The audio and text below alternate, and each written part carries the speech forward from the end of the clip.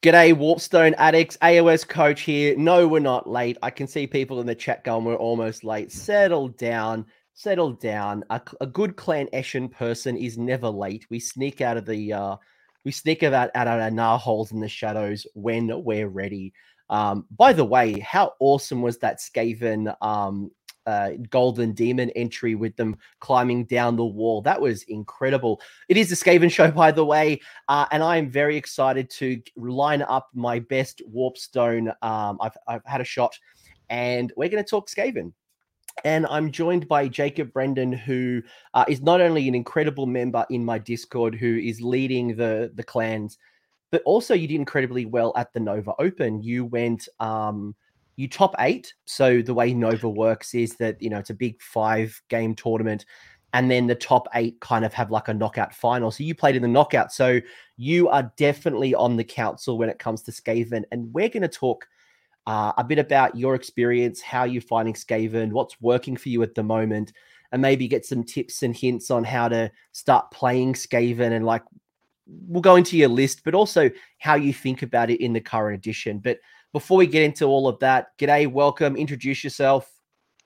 Hello, so I'm Jacob Brandon. I live mainly on the East Coast and I play mainly up and down the East Coast, but I've been really active in the last couple US Opens. So I went to New Orleans, been at Adepticon, I've been at Nova, I've been to most of the major tournaments, and I've played in the US since like early 2011 in most Warhammer Fantasy and then AOS.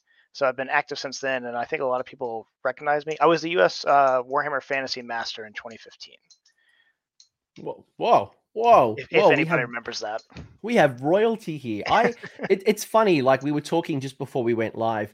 I got into fantasy battles in like late 3rd edition, early 4th edition.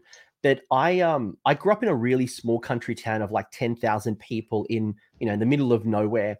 So for a lot of my Warhammer history, and being a teenager, I never actually went to a tournament until Age of Sigmar. I never got a chance to play competitive fantasy battles at a tournament, and I would have loved to have done it because I'm a big Empire man, and as we know, Skaven and Empire have that relationship. You're always eating my cheese. You're always come up from the under Empire, and I got to play Skaven a lot because of the Isle of Blood box. Which, why are those rat ogres still unavailable? I will never know. They are the best rat ogres they've produced.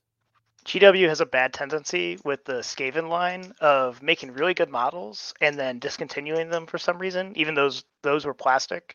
And unfortunately, I think everybody was really excited to see new Skaven models with the last book, because some of them are older than I am, pushing like 30. I think the Skyr Acolytes are pushing 33 years. 92, I think And they came out. I think 92, 93, I they think came out. 92, yeah, because they're a little bit older than me. And like even the Warp Fire Thrower, the actual one that's supposed to be played in game, is like early 90s. But yeah, the range is awesome. The amount of War Scrolls you have is awesome. But a lot of people still have it from Fantasy because there's so many models, and they're probably one of the, besides Seraphon, it's like one of the bigger War Scroll books that has basically maintained since Fantasy. So it's a huge crowd favorite. Yeah, and it was always a crowd favorite in fantasy battles. I got to play Skaven a lot, and you're in a lot of the video games either as the main or the enemy. Skaven is just one of those unique IPs, and for me, like I look at these and I don't play Skaven. It's one of the armies that I feel like I should at some point because it plays well to what I really like. I love my Gits, and I feel like this is the Chaos Gits, and the Eshin and the Eshin and the Scryer in me, especially like Doom Wheels. I just like, if Doom Wheels ever got like good competitively, I'd probably run an army full of Doom Wheels. But I'm the same idiot that wants to run an army full of Steam Tanks. It is amazing because I know a lot of people love Total War, and that plus Vermintide has really pushed people into wanting to play Skaven, and you get a lot of outside of the miniatures game people that recognize the IP. So that's really really cool. Like I have plenty of people that I tell like, oh, I play Warhammer, and they're like, oh, what is that? I'm like, well, have you seen the video games? They're like, yeah, I've seen Vermintide or I've seen Total War because those are huge, basically blockbuster A-list games, and then I can relate it through there. So yeah, Skaven are really awesome. I think the amount of options you have is one of the biggest draws for me. I remember when I first got into AOS, I looked at some of the armies like Fire Slayers. I was like, why do they have only 8 War Scrolls? I want more And options. where are their pants? Where are their pants? Yeah. So I think that alone draws a lot of people to Skaven, and the amount of time you can put into the army and still be fresh is really important. I know a lot of people asked for different types of lists, so different clans. Each clan you could easily fill an entirely different army besides being mixed, just mono clans, and have a blast and be pretty good. So that's a huge draw and why I'd recommend everybody to pick up the book at least, because there's so much to explore. Yeah, like one of the reasons why I'm really drawn to Skaven, and it will be, I know it'll be an army that I play eventually, even though I don't want to do any more hordes. I've got my cities, I've got my gits, I'm hoarded out. There's something about Skaven to me that really draws me. It's the fact that you've got awesome characters, you know, and even if you go back to fantasy days of like Ikit Claw and Deathmaster Snitch, and you've got Thanquol and you've got Bone Ripper, and you got all these awesome, interesting characters. There's so much crazy hobby conversion, whether it's, you know, the OSL and the lighting with Warpstone, whether it is, you know, painting up, you know, interesting furs and having like a white rat that might be like the golden child, and some of the craziness that comes out of Skaven, I think is what really draws me to the faction. And they're just so detailed. Like they're so detailed with character compared to like say Fire Slayers, as you mentioned, who to me just look like a wave of monotone models. Dudes. Yeah. I still can't Just tell the difference between like a dudes. Hearthguard Yeah. Berserker and a Rune Sun. Yeah, the Skyer, like when you look at an army of Skaven, when you hear, oh, I'm going to play Skaven, you probably don't have a good guess on what you're going to play, which I already think is a amazing part of the game, because I could think, oh, I might play the old all Pestilence army, I could see a ton of Plague Monks, or I could see Rat Ogres, or I could see Storm Fiends. Like those are hugely different armies, and it's going to be fresh each time. They're going to be very thematically different, even though they're still rats. You can look at it and be like, oh, that's really, really cool. I know I've walked up to tournaments like Adepticon where I've seen huge display boards of the Under Empire, and just alone you could have like pools of disease happening. You could have much more mechanical. Like there's so much room to explore aesthetically with your modeling, which is a huge boon for getting out of any slumps, because you can switch from project to project and just be like, okay, cool, I'm still working on my Skaven, but I'm getting a huge different lead of, oh, I'm working painting flesh, I'm painting metal, I'm going to paint warpstone weapons. Like these are hugely different things, but you're still sticking to that main army and building out your roster basically. Plus, I've seen awesome, crazy people go to events. So, like, shout out to Matt. You know who you are, Matt. All as well as there's a few other people who have, like Scarlet, for example, where I've seen a few bunch of Skaven people, and they've used Mousetrap, the board game, as their display board. I have seen people, Scarlet, for example, I think it was, had converted everything cheese. So, like, her Yes. purple sun was a ball of cheese. Her Geminids were balls of cheese. There was all of these other, like, I think she had like is it Lachlan the Soul Seeker, the Endless Spell? It was like a Skaven person on a surfboard of cheese. Yes. Like there's just so much absurdity, and that's kind of what draws me to the fantasy battles, which is still the grim dark, but also at the same time the quirkiness that is Skaven. And to your point as well, probably one thing that I've noticed as I've gone through the third edition books is there's a lot of single focus, like, you know, subfaction A. I've got to be really careful because I've recorded all my Lumineth and my Sun stuff, but it doesn't come out for another 8 hours. Yeah. But like you go to like Tzeentch and it's like, you know, you've got this subfaction and it's focusing you on mortals, and this subfaction's focusing you on Hearthguard Berserkers. But you, and I guess this is the blessing and the curse with Skaven, is that there is no subfaction. When you pick Skaven, you are Skaven, and it's how you build your army and the different heroes and the different combinations that your army does swing one way to the other, and it's not governed by sub-allegiance. And I imagine for some people it's very freeing, but also for some people it's like, well, where do I go? Do I get all the clans? Do I go mono clan? Do I try to do 2 clans in one book? and there's obviously pros and cons on either side. I think that is actually probably one of my favorite changes the GW did with this second to third book. Was the original, or the second book was you had to stay mono clan to pull in the certain abilities. I really, really like the take a character, you get a battle line selection of that slot, because it allows for that mix and match, and you're not dragged down on points by because I think it was 150 points for Clan Rats in the second book. You're not losing out 500 points of your list to take a generic thing, where it's much more in control now. But I do think it's good that you feel like you're forced on options, because you don't want it to be like an obvious choice. You want it to be, oh, I might have to make this little sacrifice here to get what I want, but oh, that loses me something over here that I wanted. But that's a good thing. You want it to be fresh. You don't want there to be an obvious list every time. So I think that's a great change, and it allows you to build into those factions that you don't see as much. Because in the second book, it was basically Skyer and mixed was still like 50% Skyer.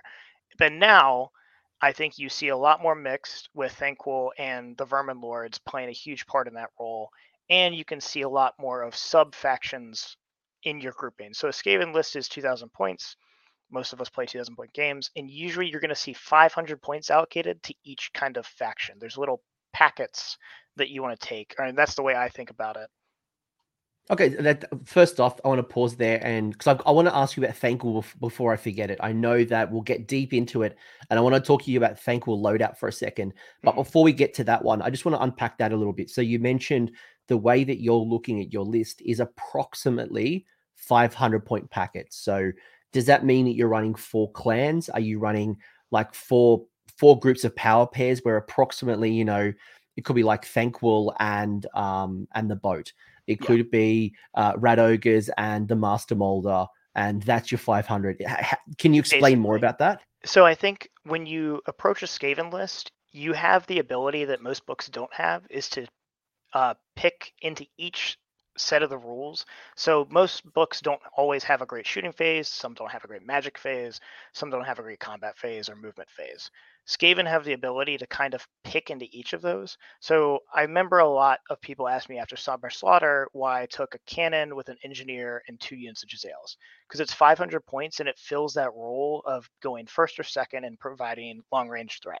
Boom. It's a small commitment. I have a solid grouping in my list, and that packet can operate on its own and work very well. Same thing with the Gutter Runners and a Deceiver. It's a little bit more than that. It's probably more in the 700 point range, but it's your general, so okay, whatever. Again, it fills a role that I want on the battlefield, and it again operates on its own. Thanquol in the boat is another 500 points, and each of these little packets give you an answer to the game. So Thanquol clears hordes. I think, unfortunately, for Warpfire Throwers is the best loadout, even though it's boring. I think it's just always the best choice, because when you take something like that, you are planning to deal with an opponent's piece, and you want it to be the best possible thing to deal with that piece when you take it. That was the follow-up question I wanted to ask you. And by the way, Gracia, I know it's late for the UK, so thank you for joining us. And while we'll get to this question, I definitely want to talk to you, because we were talking before the stream started that we're currently, obviously, if you're watching this live, you already know this, but if you're watching this 6 months from the recording, we are playing in a meta with GVs or Gledian veterans, and things like bounty hunters are clearing your armies like a stiff breeze, and that's unfortunately a real penalty against things like clan rats. And I know some people really enjoy running those big hordes of clan rats, and then your Greyseer on Screaming Bell has lost the battle shock immunity that it used to have, which is just another impact to that horde style Skaven that we used to have. So I do want to talk to my guest at some point very soon about how you look at the battle shock community, and does that mean that we go to does it mean you running more minimum size units? Does it does it encourage you now to go to more elite style Storm Fiends, Rat Ogres than you would the 80 to 100 clan rats? So definitely. Unfortunately, I think so. One of the biggest things we've seen from a change from second edition to third edition is there's a lot more things that either turn off Battle Shock immunity with even Inspiring Presence. Like Nighthaunt, for example, is terrible to play against even if you're just relying on 1 point or your one command point to battle shock something. That's not necessarily going to happen. Horror ghasts are running around pretty not uncommonly, but they're out there. They're becoming more popular. They're becoming becoming more way more popular. popular. So there's a lot of things that even if you are going to plan to play a horde and you're taking certain battle shock immunities and planning that in, it's not the safest bet. And also, again, like Skaven really suffer with leadership. You have a lot of leadership for heroic inspiring, or the heroic recovery is not great on your characters because I think most are 5s or 6s, unless you're doing it on the Vermin Lords, they're 10s, but okay. I just don't think right now is the right time to go large units. I think the downsides are way too high, and I think Skaven operate just as well being elite. Yeah, you run into some losses, like you're going to lose some models through battle shock, but I think that's just part of the course for playing Skaven. You're going to have to be okay with that. Clan Rats recover D3 at the end of each battle shock phase, which is really good. That's a huge. I think that's the biggest change since the second edition that made them really good. Well, you also lost your bravery boost. So back in the day, for anyone who remembers second edition, for every 10 models, you used to get +1 bravery, and then Skaven used to double that. So that was another impact in addition to the bell disappearing, and then obviously the immunity to battle shock. Arthur in the chat calling out a really good point is the battle shock community seems to be only around the plague furnace. So if you want to be doing that style, then you want to be thinking about, instead of maximizing your clan rats, you're probably building around your plague monks around the furnace, and that's your horde. Clan Rats right now basically are just the best zombies in the game. Unfortunately, they are just bodies. I usually take the 2 units because, again, it slots into Expert Conquerors very well. They are annoying. They're going to hold you up against any type of orc player or any destruction player. They're a great screen.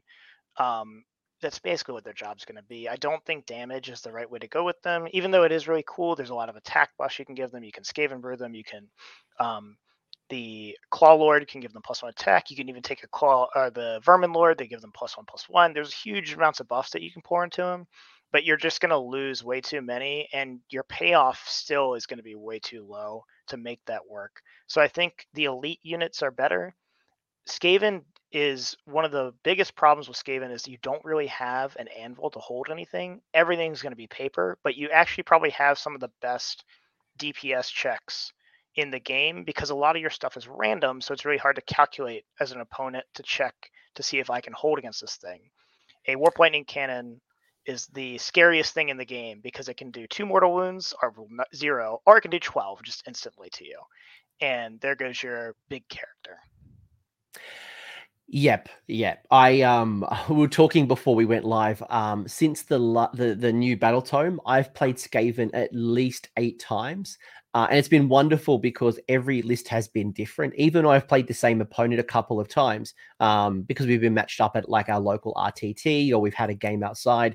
All of the different games, not all games by the same player, by the way, but I've played so many different versions of lists, whether it has been, to your point, lots of warp lightning cannons. And you mentioned that you aren't very good at being an anvil. You're holding a defense, right? But the way I see Skaven, especially with your style, is you can blow me off the board before I get there. So, and I'll give you a perfect example. I had a game against a insane person called Jaren, incredible, crazy person.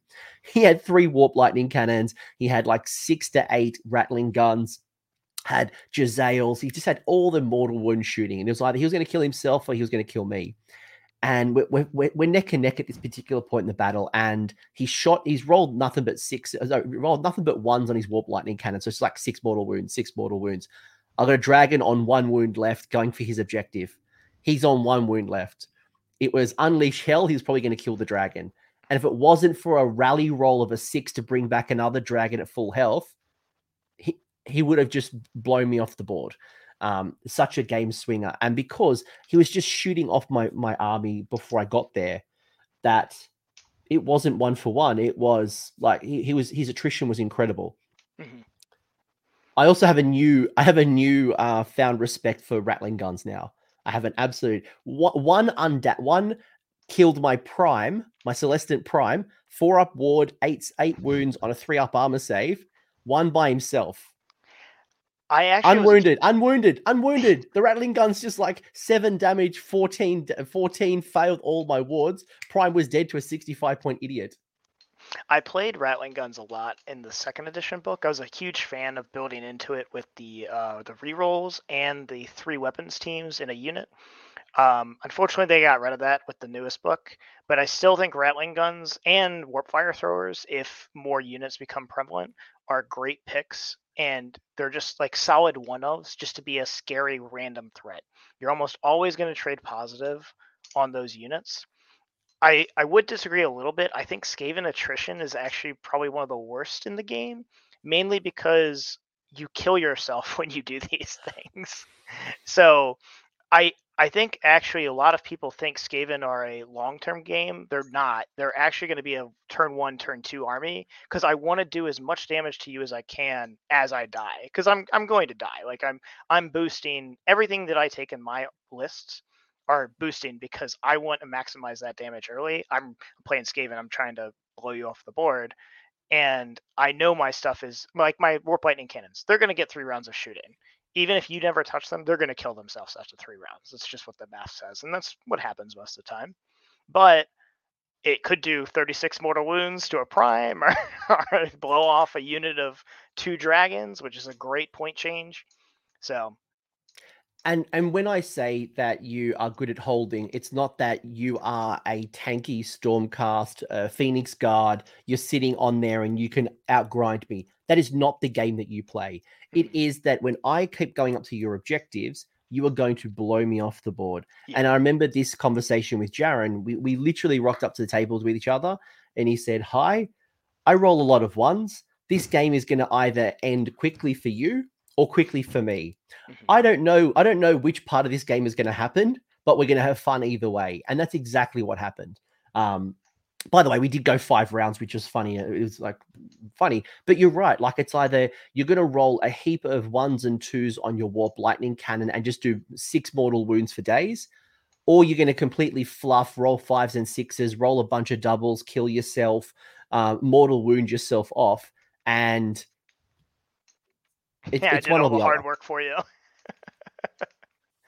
So, Yeah. So how do you embrace that? How do you embrace the fact that you're so unpredictable, you have great potential, but also things can swing so badly that, you know, that turn 1, you got the Warp Lightning cannons, you roll 5s and 6s, so you do 1 or 2 mortal wounds, then that person comes at you, double turns you, and you die.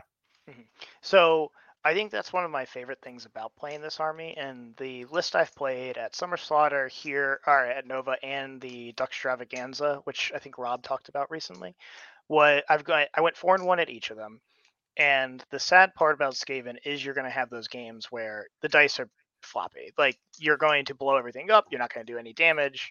The best way you can do is just mitigate it and know that that's going to happen. So you have the ability to outdrop most people in the game. So my list was 12 drops. I think in the current meta, people are still leaning 1 drops or maybe 4 to 5. You're going to get as much information out of your opponent as possible to make it a weird spot where you can either go first or second and you're happier with the result. A lot of people don't want to give you a chance to double. A Skaven double is really devastating. Even if I'm rolling bad, I'm going to blow a lot of stuff off the board on a double.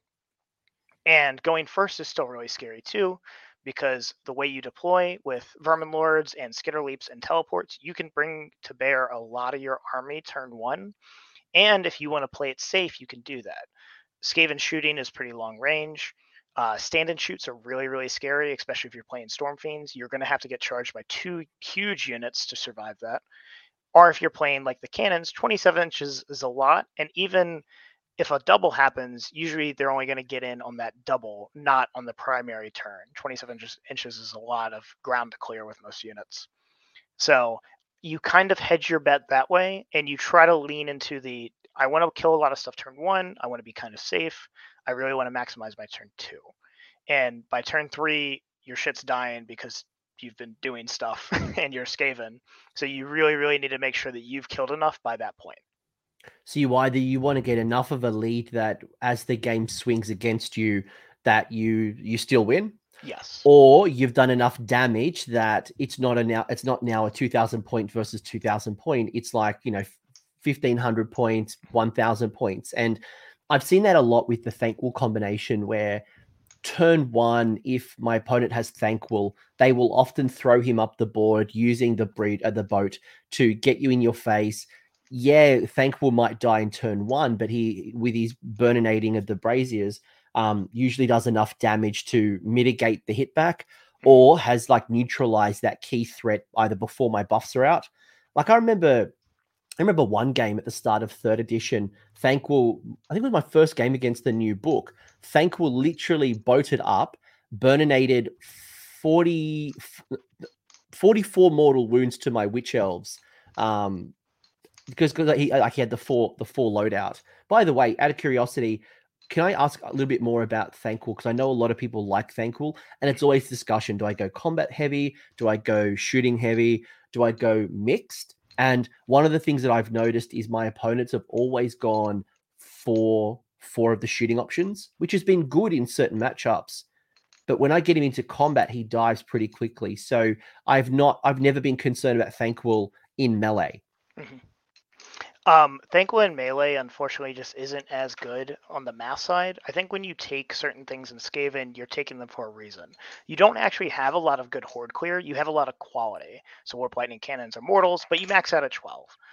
Rattling guns are good quality versus hordes, but again, it's not that great versus the armor right now. So Stormcast are really, really good versus Rattling guns. You only rend one, you're going to bounce off. But Thanquol with the mortals is almost always going to be good against any unit that has 2 or less wounds, no matter what their save is. That alone, with the stand and shoot possibility, is amazing. It just what he can threaten in your opponent's army is much wider and going to be much more common if you take the 4 warp fire throwers than if you take the melee version. One of the other big bummers for Thanquol is he doesn't benefit from Scurry Away or the Lookout Stars because he's a monster and he's technically mounted. So once he's stuck, he's really stuck. So you don't want him into melee with something he's going to be beaten on. But if he gets held up by one other monster after he's killed a unit, that's totally fine. You are totally fine with Archaon or some other giant going to chase down Thanquol and not get an objective for 2 turns, and he's done his job. Yeah, he can be relatively tanky with his ward save. I just find that if I can minimize that damage early on against Thanquol, I can lift him pretty quickly in combat, which kind of led me to the question, do you think going a 50-50 split between 2 weapons being shooting, 2 weapons in melee is a good approach? But from what I'm hearing from you, going all in is probably the better option. I think redundancy is much more important at that point. You want to guarantee the things that you want to kill are going to die. I don't think the upside of going 2 and 2 is that strong because, again, like we said, he's not actually that tanky. He will die to something that wants to kill him, and that's more the commitment point. You want him to make them go kill him, not for him to survive. If he survives, it's icing on the cake, but his job is already done if he blows up a unit, holds another unit, and then he stops some casting from your opponent, especially if with the +3 or +4 if you get him near a Null or a piece of arcane. That's going to stop a lot of stuff. I've had +5. I've had +5 Thanquol, Null with arcane terrain and his big base. I just wanted to call that because I know it's a big discussion. A couple of questions from the chat, and I want to get into some of the rules and get your thinking around how you look at Skaven. First one, Gracia, being a UK person, it's like, probably 7 o'clock in the morning. No, it's actually really late for them. Are Clan Rat screens the only way to survive something like a first turn Maw-Krusha charge? So do you think, one, there's enough alpha strikes, and are Clan Rats the way that you look at screens, or do you have some other shenanigans? Clan Rats are probably the best screens in the game right now because they are cheaper than zombies. 100 points for 20 bodies is really, really good. Iron Jaws have kind of dropped off in popularity in the US. They were like almost 10% about 6 months ago, and now they're probably down to like 5%. But Maw-Krushas were still really scary. Maw-Krushas were one of the biggest problems for Skaven with bringing pigs full force. So yes, I do think Clan Rats are the best bet. Just because you're not always going to be able to hide your entire army, you need to screen at some point, and they take up so much board space and not committal. Like, I can easily screen my entire army with 200 points, and that is a great, great benefit because that means you had to go first. You're going to give me a chance at a double, and you're going to kill 200 points of my army with 1,800 points about to hit you back, and the chance for a double. So I'm going to make every Ironjaw player go first, or they're going to go first because they're playing Destruction. And then I'm going to say, I'm going to either win a 40-60 to win this game, or we're going to play an even game from there on out. Clan Rats are probably the number one answer, even if you're not going to take, or if you're going to take other factions, if you want to play the Plague Monks or whatever, your point per model is so low and so beneficial to take Clan Rats and screen. Yeah, I would agree. I think if I ran it, I would at least have 1, if not 2 units of Clan Rats, whether it is for backboarding, whether it is to protect me from the front, whether it is just some cheeky GVs that can be scoring objectives while most of my force goes out and goes hunts and jumping around using Gnarholes. I can definitely see value, but I wouldn't overinvest. And one of the things you mentioned early on, going back to Thanquol, is trading up. It's having that piece like Thanquol or your Vermin Lord or whatever your big tanky piece, your Storm Fiends, going after things and generating more value than you're giving away. Like, yes, Thanquol's going to die, but hopefully it destroys my key unit. The thing that's going to win me the game, that's going to hold the objective, that's going to punish me later, whether it's my shooters, whether it is some type of tanky melee unit, whatever it is. We're looking for early wins, and he stops the magic, and he can blow up units. So he did his job. He's going to be great. Almost every unit I take has that type of job where I want it to perform something early, and I want it to do it really well, and that's why it's in my list. Do you think they ruined Scurry Away? A question from the chat. I don't recall the changes between Scurry Away. I believe the old Scurry Away was just if you weren't a actually, I think everybody qualified for Scurry Away before. I don't mind it. I think the bells are the Plague Furnace, the bell, and Thanquol was a little bit weaker due to it, but Thanquol being able to ride the boat now makes up for that a lot. So I don't think that's a huge downside. I will take the boat change over the Scurry Away change any time of the day. And I think Scurry Away is one of the most powerful things in my list, or anybody who wants to run a Deceiver with the warps, or the Shadow Magnet Trinket. I think it's one of the strongest things this book has to offer in terms of ability to screw up your opponent. And Scurry Away alone is kind of like a pseudo ASF on most of your units most of your characters. There's been a lot of games where if you screen with 2 Vermin Lords, for example, you basically gave ASF to the other one because he can run away on your opponent's sequence, and you can deny charges like that. For anyone who doesn't know what that means, what is ASF? Oh, ASF is an old fancy term. It's always strikes first. So there's an item that gives a Eshin character always strikes first. And because you are always strikes first with Scurry Away, you get charged by your opponent, and then you say bye. And you just get to move your 12 inches away, and they basically didn't charge you. And then it'll either go into your turn, or you have a chance for a double, or anything like that.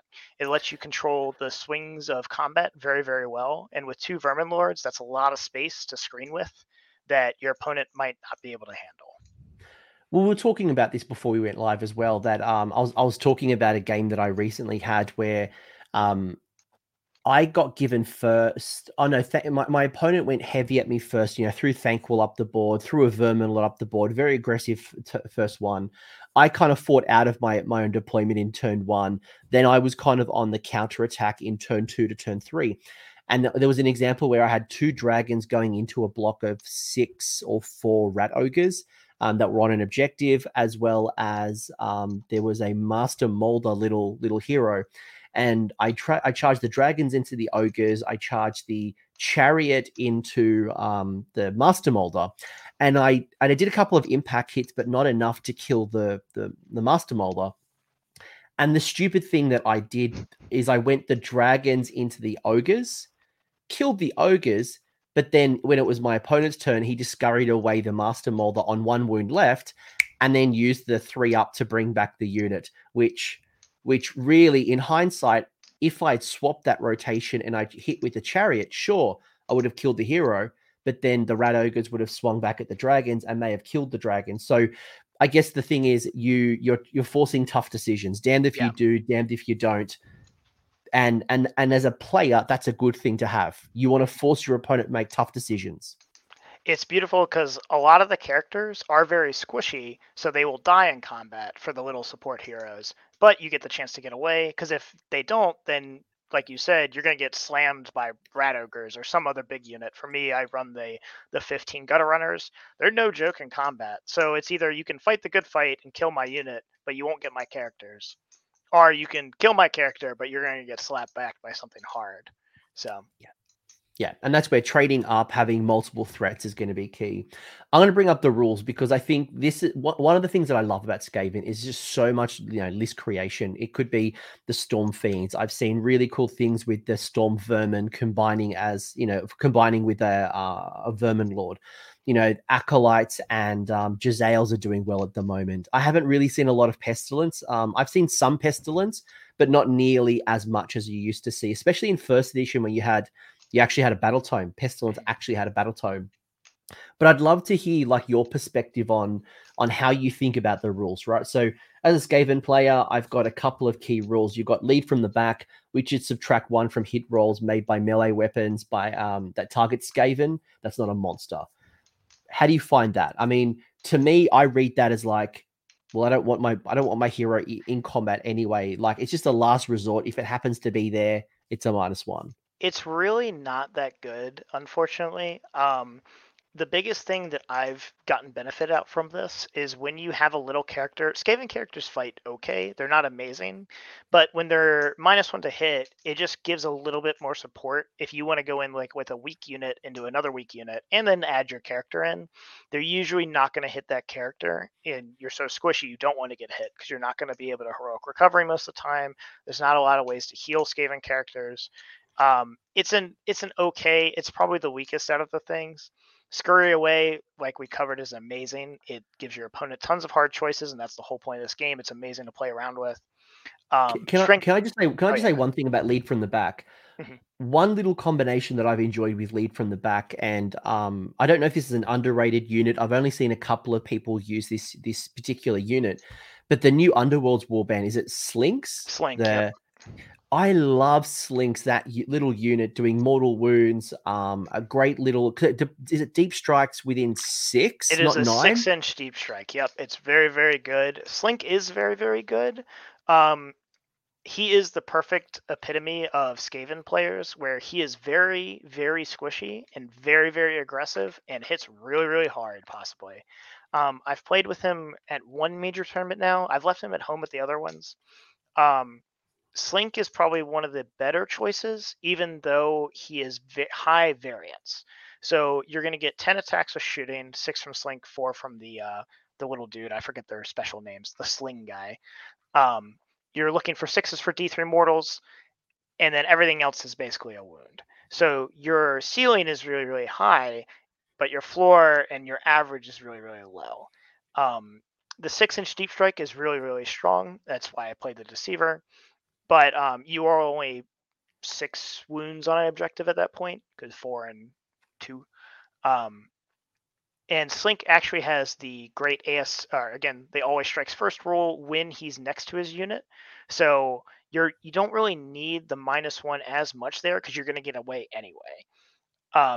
Again, it's a nice little thing, but it's not going to keep your characters alive if they're getting hit by something hard. No, it's not a 3-up ward, but it's definitely it'll help just a little bit, or it might force your opponent to use a command. Like, perfect example, one of the last games I had played against Slink, he had deep struck and went into my general, who's like a 6-wound idiot.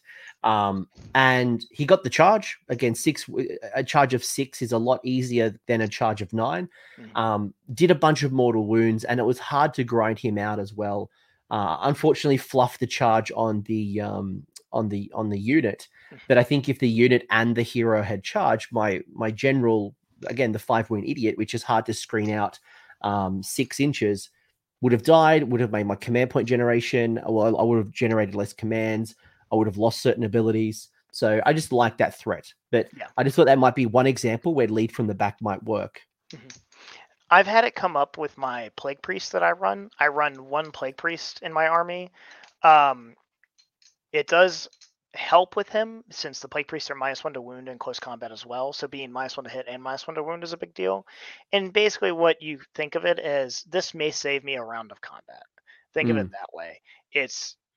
I probably won't die to anything that's weak in one round. Like, he fought off a unit of Savage Orcs in the last game that I played because they went to, I think it's 4s and 5s at that point, and you just don't roll that many 4s and 5s, and if they do, then they do. It's okay. So you take every little edge you can get, but it's not something I play around. I don't try to maximize this rule when I build in lists. It's just a nice little bonus. It's a nice to have. It's a nice to have.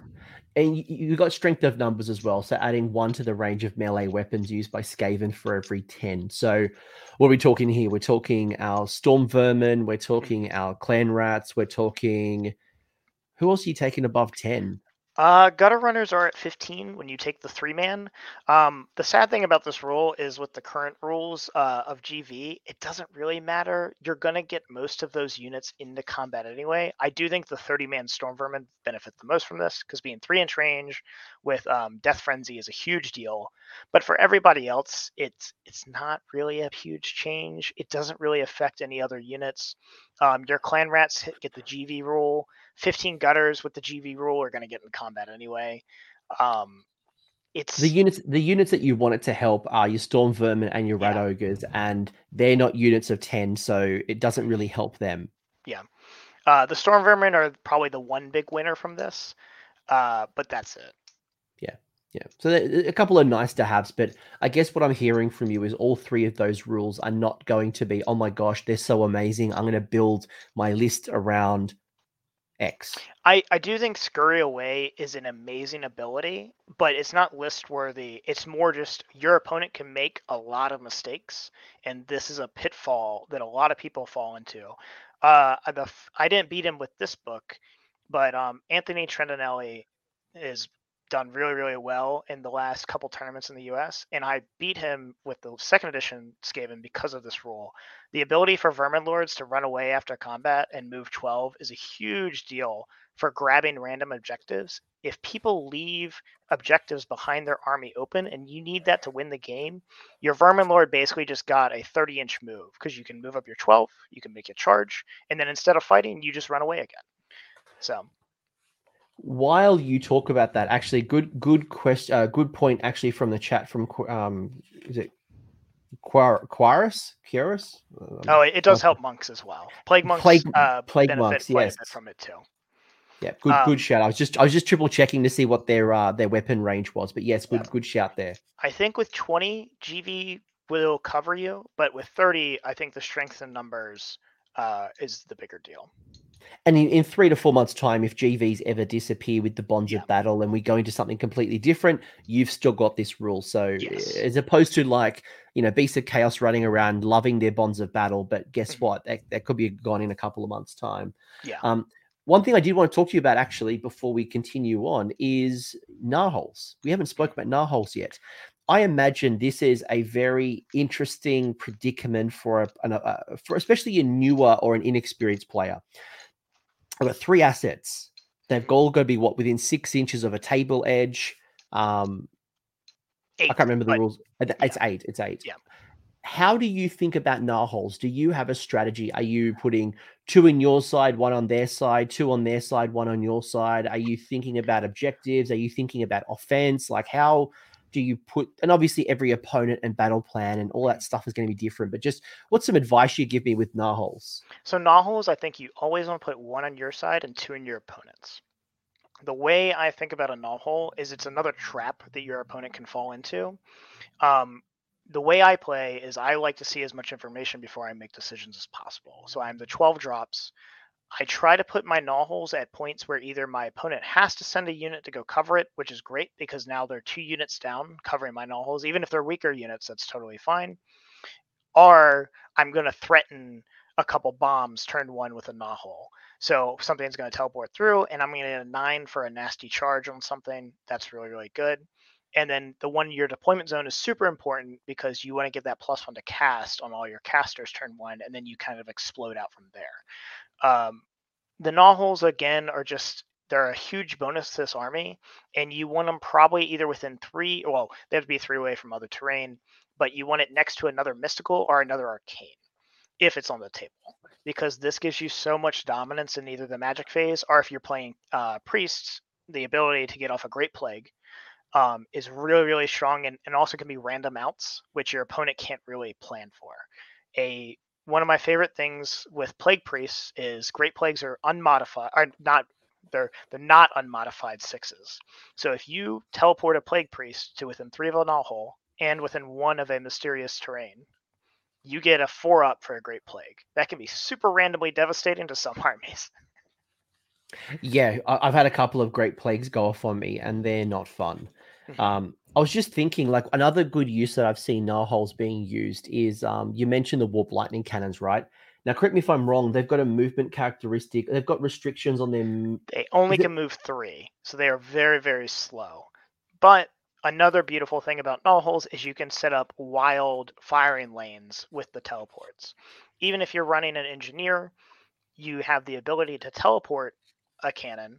You can either skitter leap that engineer, or he can just run. You can auto 6 him to get 15 inches of coverage and be able to blast away at somebody. So there's a lot of things that let your opponent fall into pitfalls turn 1 that the Gnawholes enable, and it's really, really hard to play around them. Yeah, yeah. And as Killy McGee said as well, thinking about, if you got one piece in the arcane, it's great, because I've played against Thankful, who gets +3 to the cast, +1 from the Gnawhole, +1 from arcane. It's a +5 cast.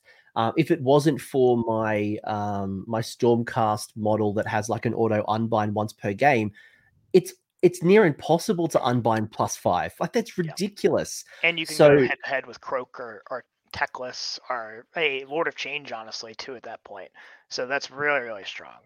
+5 is ridiculous. So 1, that's offense, but 2, as you've mentioned, players will look at it and go, right, I need to screen this out because I'm fearful that some Storm Fiends or some offensive piece is going to come into my backfield, go for an objective.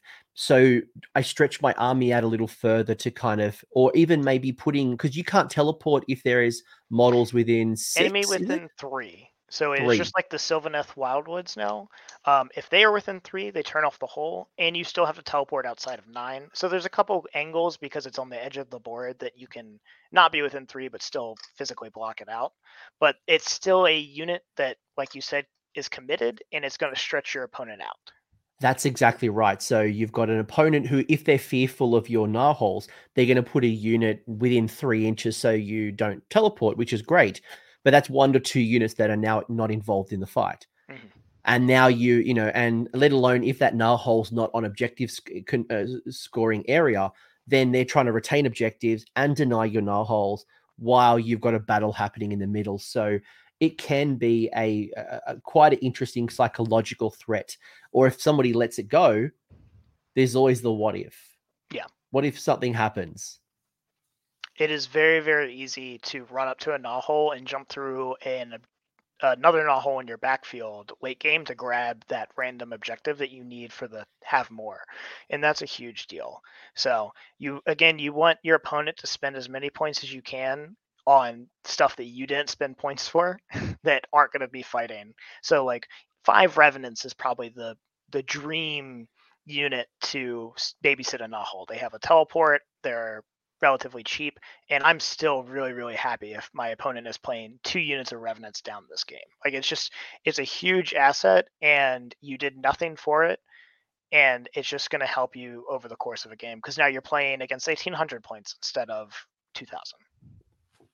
What are good units to actually put through Gnawholes? Like, if you're thinking about them as an offensive play, what are some of the ones that you enjoy more than others? Vermin Lords are always good, because Vermin Lords are a little bit more tanky, and being 9 away is like the magic number for most Vermin Lords, because with a redeploy or the Deceiver can't be shot from 9 away, you're still relatively safe. And then actually, little characters are great bombs to throw through a Gnawhole with the Scurry Away, because you can make a charge, cover a lot of ground, and then just get out of combat right away. There's a lot of little tricks there. Which hero are you talking about Like a specifically? Is it plague like a priest or bombardier? an engineer, if you need to go grab an objective, since you count as 2, you can slingshot yourself pretty far with a lot of those moves. There's not a lot of melee units that I play that want to benefit from Gnawholes, but Rat Ogres are the easy one to go to. 30 Storm Vermin, if you're running them, is a huge threat because if you make that 9, your opponent's basically screwed. But honestly, I use it more as an escape tool and a backline objective grabber threatener more than a aggro all in. Yeah, and I think if you want the aggro all in, that's where the Thanquol and the boat come in because it's consistent compared to teleporting. And that's always been the gamble, right? There's not a lot of consistency. If you teleport from the Gnarhole, it's still a 9-inch charge. Yeah, you might re-roll it, but that's still approximately a 48% success rate. So it's not guaranteed. And if you do that too early, you could get double turned. And that Vermin Lord sitting there being shot at, mortal wounded, it'll die before it gets into combat, which actually leads me to a good question from Linguini Brothers. Awesome name, by the way. How cool is that name? Is what do you think? So, do you think it's possible to build a good list without a Vermin Lord or Thanquol? Unfortunately, I don't think so. I think they just provide too much support into what you need to beat. I think the best way to go is Pestilence if you're going to do that, or the Molder. But I'm really of the opinion I love Vermin Lords. I think they're really well pointed. I think the new versions with Ren 2 are amazing. They're just cool looking. I love all 3 of my Vermin Lords. They're the big model syndrome of they look awesome to play with. And they're good. So I mean, I think yes, it's possible, but I have never had a list where I've been like, oh yeah, I'm not going to include Thanquol or Vermin Lord here. What does, and I agree with you, by the way. I'm special when it comes to monsters. Like give me monsters. That's why I run that's why I run like suns and I run dragons and I run everything that's big, right? And I think if I was running Skaven, I definitely want 1, if not 2 Vermin Lords. If you were to drop, let's say, the Vermin Lord and a Thanquol from the list, so let's say it was pure bodies, what do you gain and what do you lose? Like, do you think that there's much to actually, like, from a playstyle perspective, or do you think you're just losing something too much for you? I don't think it's losing too much. I think we're just going into a much more kind of variance heavy list. I think Molder is really, really good, but it's going to depend a lot on your 3-ups. So I think I've played around with an all Rat Ogre list where you just launch Rat Ogre after Rat Ogre into your opponent with the Crack the Whip, and you're just devastating them. And every time they die, well, for the first 2, you get a 3-up to bring back another unit. You can easily play with an extra 1,000 points of summon units, basically, if you make your 2 3-ups. The amount of bodies you can field is immense. So I think you go like a Molder Skyer build there, where you have a lot of shooting and you have your huge melee threats. It's just, you are definitely playing with a lot of variance when you take those types of lists. And again, I think the Vermin Lords kind of give you that magic dominance that Molder doesn't have. All of the Vermin Lords are double casters, which is really, really good. They all love Flaming Weapon because they don't have their own lore. They love it. Yep. And they provide that character slot to bring in other battle line units. Most of the Vermin Lords, or actually all 3 of the Vermin Lords, have a specific command ability which affect their clan that gives +1 to hit and +1 to wound. That's really, really, really strong in this game. It's just a huge percentage increase, and for a lot of your units, I don't think anybody's a 2/2, but a lot of things are 3/3s. So like Vermin or Storm Vermin with 2/2s with 90 attacks is devastating. So there's just so many special abilities they bring onto the table, and the spells they have on the War Scrolls are really, really strong. Dreaded Death Frenzy, amazing. Dreaded Skitterleap, also really amazing. The Corruptor is the cheapest one. His kind of sucks, but you do what you do. And the last thing I'll call out, because Ramon's nailed it for me as well, as someone who does play 160 goblins, moving a horde of models is just not fun, if that's your type of thing. I will say, though, as well, like, I think your point around, if I wasn't going to run Thanquol, if I wasn't going to run a Vermin Lord, the visions that I have is definitely either as you said, the pestilence, and it's just like a couple of bells and all the monks known to man. Or it would be probably a heavy shooting Scryer list. It probably can't be all Scryer, as you said, maybe Master Clan or something, or even Eshin for some bodies, but it'd be, you've got to find the offense somewhere. And without a Vermin Lord, you are over relying on like your shooting offense because you don't have a lot of combat offense.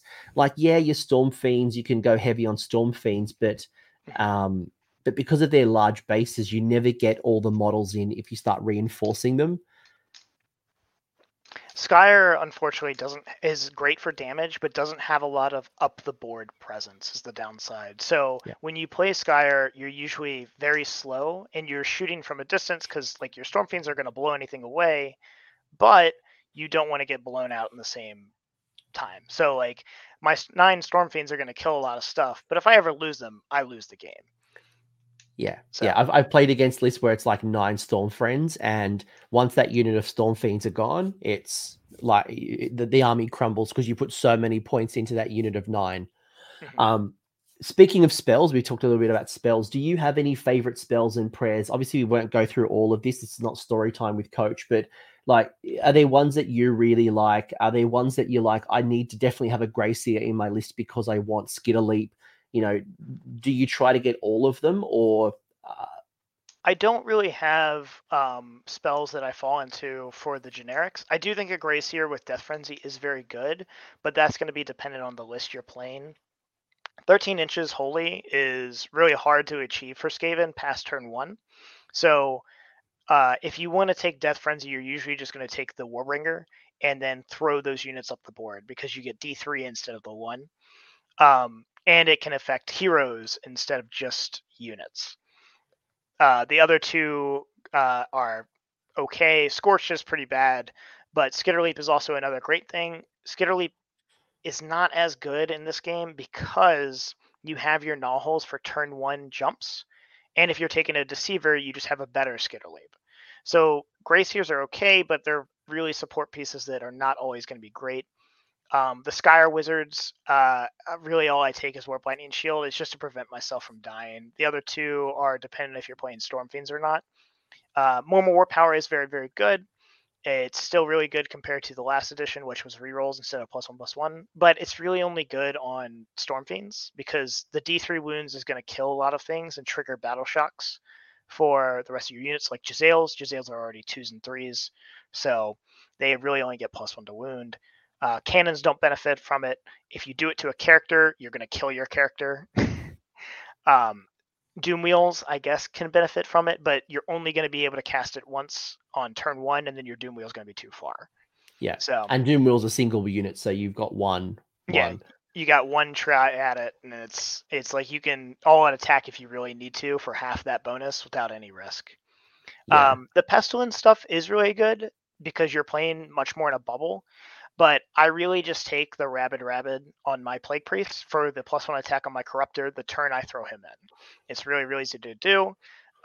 It'll be on a 2-up when you're next to the hole. Great.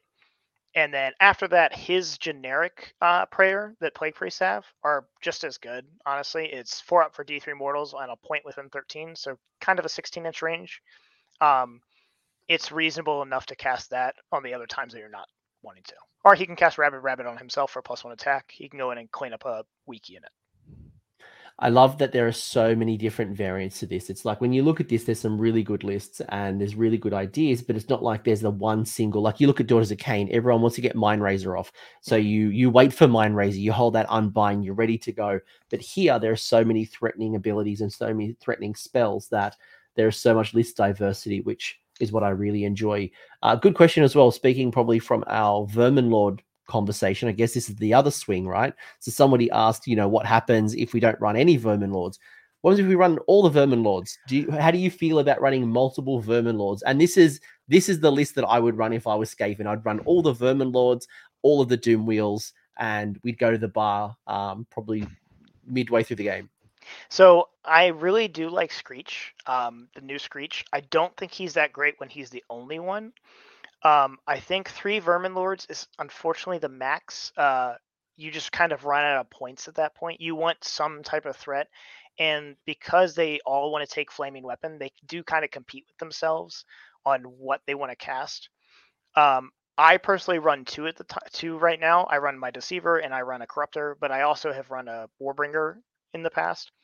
I think two is really solid, and if you're running two, you can still fit in a lot of stuff into your list. Thanquol basically plays like another Vermin Lord, so if you want to run Thanquol and the Warp Seer, you can take a really magic dominant list where you have 3 casts at like +4. You can have your Warp Seer who rerolls everything and be at +1 or +2 if you're lucky. There's a lot of stuff you can do to build those Vermin Lords in. I don't think 4 is the right way to go. I think you just run out of bodies, unfortunately, at that point. It's a cool idea, but you're It is not cool, Suns. yeah. You're not Suns. You don't score objectives. You're all Yeah. about the kill, but you're not that killy. Like you're not mega bosses. Like you're not more crushers. You're not Suns. You're not Terrorgeists. You're good, but you're not that good. So Yeah. I mean, obviously, if you want to run a fun list or it's your favorite model, you do you. But if I was running a Skaven list, I think 2 would be my max. 2 and Thanquol at most, but I think you're right. I think 2 is enough to still give you extra things on the side. It gives you basically a turn 1 and a turn 2 to throw these guys in. And because of the way they compete with buffs, you kind of want to layer them in. So the first one can go in, he can get Mystic Shield, he can get Flaming Weapon, he can throw up Arcane Bolt. He's ready to go, he's ready to party. You throw him into something weak, he blows it away, and then on your opponent's turn, he Finest Sour. That's a huge Vermin Lord they got to deal with. And then next up, you've got the Deceiver who's ready to come in. And when he comes in, he'll also be loaded up because now he's free again to get Flaming Weapon. He can get Mystic Shield next turn. He can get the Arcane Bolt. So I really like 2. I think 3 is just too much point investment. And Vermin Lords are probably one of the best models in the game to receive artifacts. And you're really, really stressed to get that third artifact. I just don't think it's worth it. But 2 is really, really easy, and I think it's really, really beneficial. I tell you what, I played against a list which had, I think it was 30 Storm Vermin supporting a Vermin Lord as a bodyguard. And it just made, like, he just threw that Vermin Lord up, kept his Storm Vermin in range to be the bodyguard. And then he hit like a truck with the Flaming Weapon. Then on the return back, it just kept staying around because of it's just bouncing. Was it a 4-up ward? It's a 4-up if you're playing any but the Warbringer. The Warbringer, because he's in faction with the Storm Vermin, is a 2-up ward. So he's like basically impossible to kill with the 30 Storm Vermin.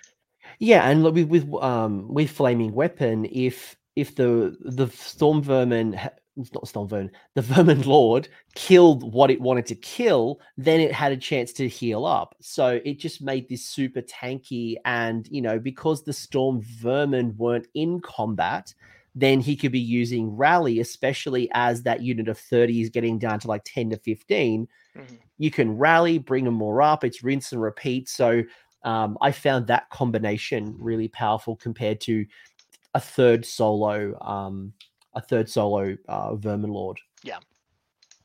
Couple of other good questions from the chat, or good comments from the chat. Flamingo Pie mentioning that Rattlings are good for more warp power. It's just they're unlikely to survive. The problem with a lot of the weapons teams, the only Rattlings really benefit from this, is they don't come out until the movement phase. So that means they had to be visible the turn to get the spell off. And that's really dangerous because those things will die to a sneeze because they're 3 wounds with the 6-up.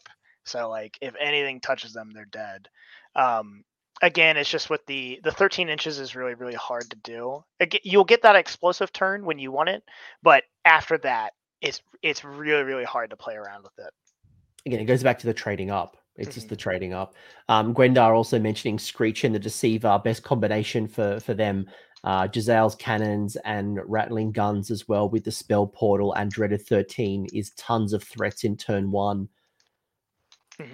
The Deceiver basically gives the other Vermin Lords the ability to get in turn 1, and that is really, really strong for all of them. All of them hit really, really hard. I think the Warbringer is technically the best math, but the Corruptor with the Blade of Corruption, which is what I've been running, is a huge variant swing. At the last tournament I went to, he did 4 wounds one game, and then the next game he did 33. So there's a huge swing on some of those Vermin Lords getting in, and you'll usually kill whatever you get in with. Again, you can have Arcane Bolt, you can have a Stomp ready, so you're doing some mortal wounds, and then you'll have your weapon.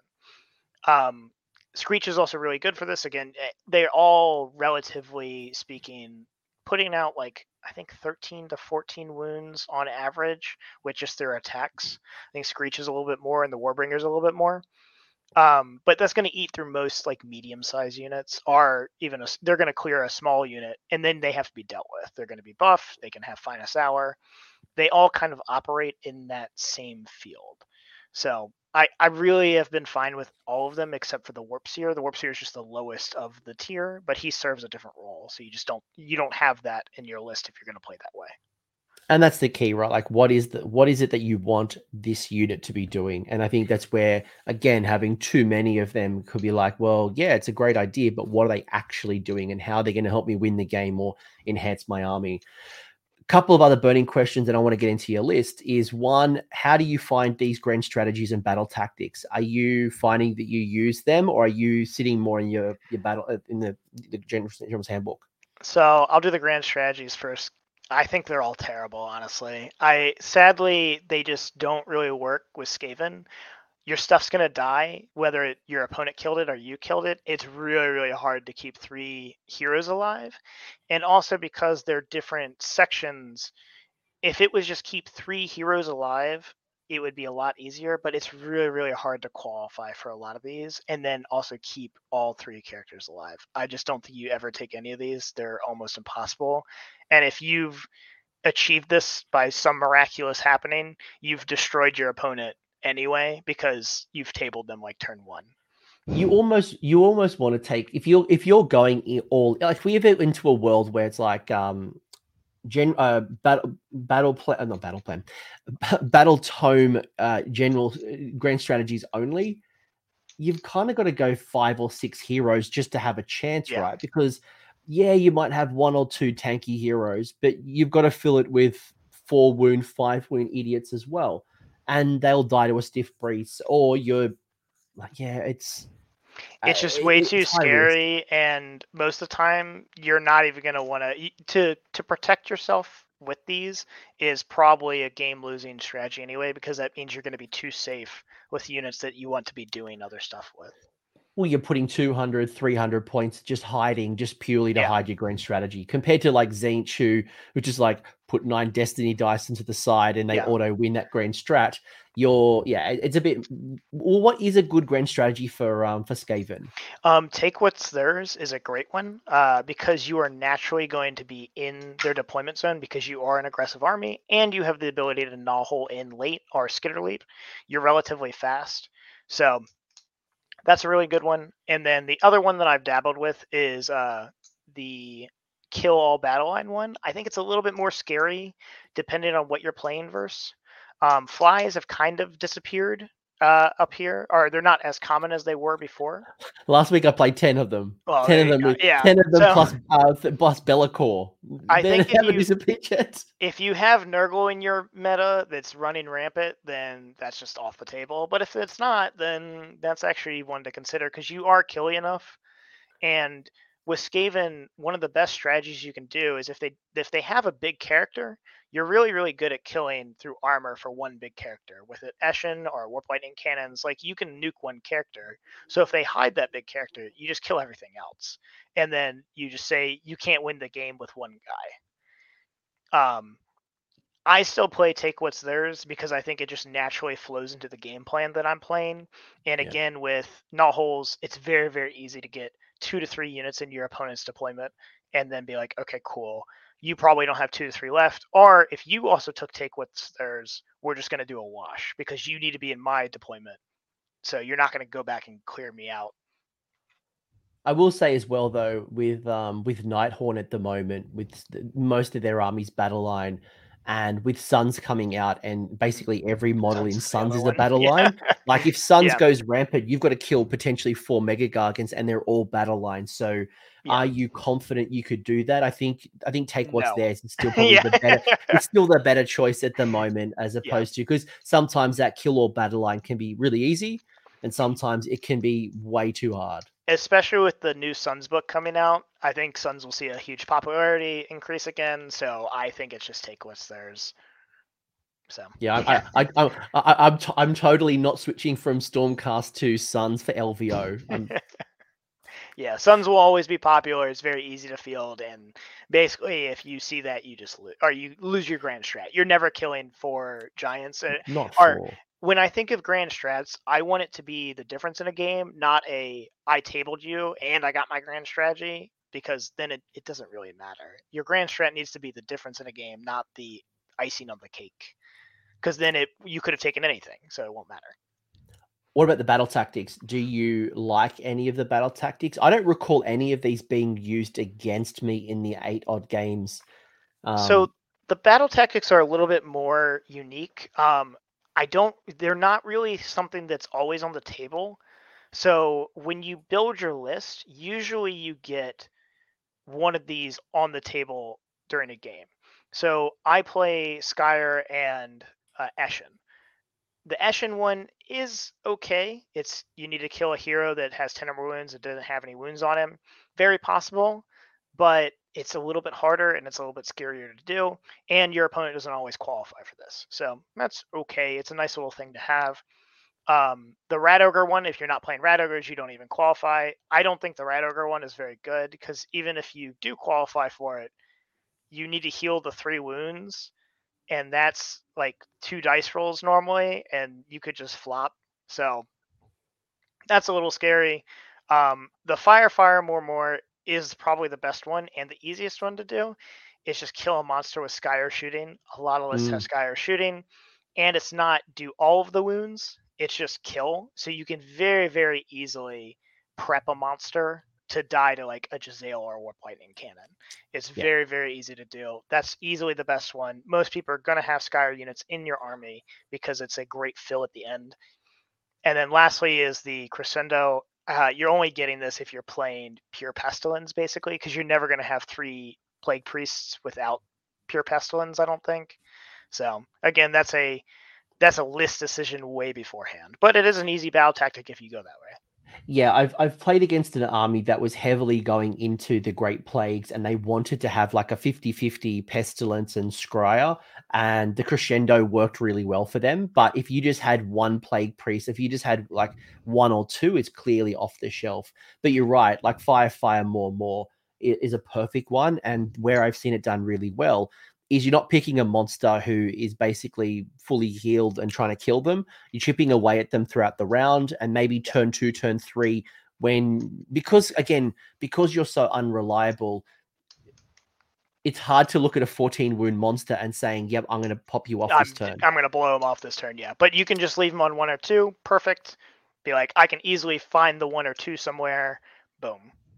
Especially like if you pick a monster hero of mine and you pick that particular battle plan, you know for a fact I'm going to be healing. I'm going for that hero recovery, so that makes your job just that little bit harder. That it's a good little one. But you're right. I think the Rat Ogre one's a bit questionable for me. The Eshin one's a little bit questionable for me. Obviously, Crescendo, as you said, it depends on the build. Yeah, you have to be playing a specific build to even qualify. So. Which leads me to your build. This is the build that you ran at the Nova Open, and I hope I captured it correctly, because Discord plays around with some of the asterisks and making sure that you had your Warlord battalion. But you have gone 12 drops, so you have not played the drop game, and I think you've already made some really good comments on why battle regiment for you is probably not that important. Being able to like outdrop your opponent, seeing the cards that they play, being able to counter respond, and ultimately, like, you don't see a lot of Skaven armies really needing to go first, because you've got long range threats as well as you've got some combat punch. So you can do things regardless of going first or going second. But You've gone take what's theirs. You've gone inspiring. You've got yourself two vermin lords, one being the corrupter, one being the deceiver. You've got a loadout, and people can read on the screen the loadout. You've also got the plague priest, the warlock engineer. You got 2 units of clan rats, 15 gutter runners, 1 lightning cannon, 2 units of Jezzails, and gutter runners for 1980. So 106 wounds. And a great little combination of flaming weapon. You've obviously gone flaming weapon twice for redundancy, and then combinations like the blade of corruption. How does this work? Is this your 500 point little pockets kind of coming together? Yep. What's it do? What were you worried about? Probably is the other part as well. Like when you went into the Nova, were there particular armies you're like, I've got to handle Nurgle, I've got to handle Nighthorn, I've got to handle. What you're thinking here? So I think the scariest things for Skaven players are usually going to be Seraphon and also Giants. Giants are much more dependent on the matchup, or I mean the mission.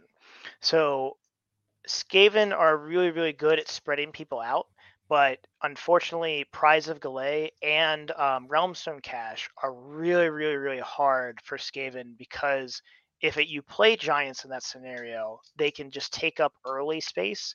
And like we talked about, you probably can't kill 4 Giants in a game. You can kill 2, maybe a third. And they are great targets to be stretched out. They can't really guard Gnawholes that well, or if they do, they need to try and knock it over, but they're still going to guard it for a turn. That's great. That's 1/4 of their army. But for these types of missions, it is really, really hard to play Giants because they're going to sit in an objective. You're not going to be able to get it. And was that a worry of yours though, given that this was Nova about a month ago? There are several Giants players who I know are very good, and I believe 2 of them were 4-1 going in the last round. I know one played on stream, I think. Scooter barely beat one before he got into the finals. But Realmstone Cache was the 4th round, and that was the make or break turn. Silksteel was right after. So Silksteel, I've crushed Giants every time, but Realmstone is really, really scary for those types of matchups. Just the lower scoring games where your opponent doesn't need to spread. It's really, really rough if they have better board control, which Giants are one of the few ones that do, because they'll outnumber your expert conquerors. So who were you worried about? Like when you're going into Nova and the local meta or the current meta, at least in America, I know I've been thinking about like how do I handle Nighthaunt, especially Scarlet Doom with their little castle and the mortal wounds on the charge and retreat and charge. Nurgle, at least for me, is still very popular at the moment, and Flies especially. It's not just that one list I played. Nurgle is still very powerful at the moment. What are the lists that you're thinking about, and again, how does this respond? Seraphon Thunder Lizards are probably the worst matchup for this. Seraphon with the minus damage is really, really, really strong against everything in your army. Both the Vermin Lords are damage 2 base, but with Flaming Weapon they can get to 3. But because they have Slans, they're usually going to beat you with the +3. So your Vermin Lords go to damage 1, which is really, really bad for both your Vermin Lords. They're just not going to battle out against Stegodons that well because they're damage 1. So even the damage that does get through, it's going to be reduced. And then the Warplock Jezzails are also damage 2 base. You can pump them to 3 with the Warpstone, but again, they'll go back to 2 because of Thunder Lizards. Again, you're just not doing as much damage as you want to get through. You're really going to lean heavily on your Warp Lightning Cannon, and it needs to pop off turn 1 or 2 because it's going to get commented to make sure it dies by turn 2. It's going to take an extra 2d3 mortals, so it's really only going to get 2 shots most of the game. Yeah, and that Warp Lightning Cannon, I've never seen it run as 1. I've always seen at least 2, if not 3. And that's because, and if people haven't looked at the Warp Lightning Cannon, it's a fascinating war scroll because you don't actually roll the hit or to wound. You roll the dice, and that's your power level, I guess. And then you roll a bunch of, is it 6 dice? You roll a bunch of dice, and anything that's 6 above. base, and then because I have an engineer, I can bump it to 12. So you're rolling 12 dice, and if I roll a 2 on my initial roll, then every 2 up is going to be a mortal wound. But if I roll a 5 or a 6, which I've seen plenty of times, then you're rolling those 6 to 12 dice, going for 5s and 6s. So really, you get a couple of mortal wounds at best. And a roll of a 1, you take damage yourself, right? So yes, you take D3. So you'll usually, because of the engineer with 12 dice, you usually will kill yourself after 2.5 rounds. But with Seraphon and the Comet, you're going to kill yourself after 2 for sure, or they're going to finish you off with Comet. And then the last bad matchup that I did think I had was Tzeentch. Caleb, I played Caleb and Anthony.